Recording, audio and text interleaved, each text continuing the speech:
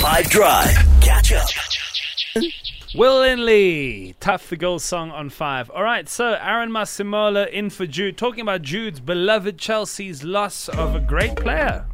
Yeah, it's quite a sad day for most Chelsea supporters, or unless you really hate Chelsea, you're smiling from ear to ear. It's quite a sad day for football in general.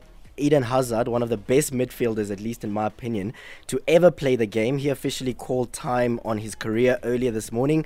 Many of us thought that it could possibly be injuries, but then you have to remember that Real Madrid released him at the end of last season, which means that he's actually been struggling to find a club and he's decided to focus on other things in his life. And I'm quite surprised, to be honest. How can Eden Hazard not find a club? But it is what it is. Looking back at his football career, he's always been an incredibly talented young man. Between 2006 and 2008, he actually played for Belgium at under 15, under 16 and under 17 level. The foundation of his career was laid when he played 5 seasons for Lille. Between 2007 and 2012, he made 147 appearances and scored 36 goals. The big moment, of course, came when Chelsea knocked on the players' doors. They gave him £32 million and said, come and play for us. And that's when the world was introduced to the fantastic player that he was. He spent 7 seasons at Chelsea.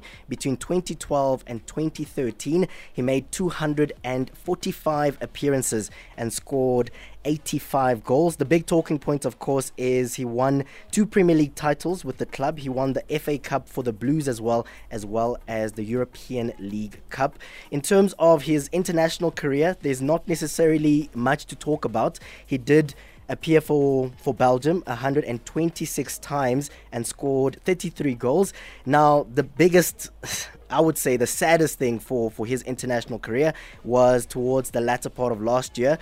He was a part of a very strong Belgian squad that many considered one of the options to win the FIFA World Cup, but unfortunately that Belgium squad with so much potential was knocked out of the group stages, and then after that he also announced his international football retirement at the age of 31. So quite a sad day for football fans, but of course, as players always say, that they're focusing on family commitments and they want to explore other ventures in life, so we are wishing him all the best.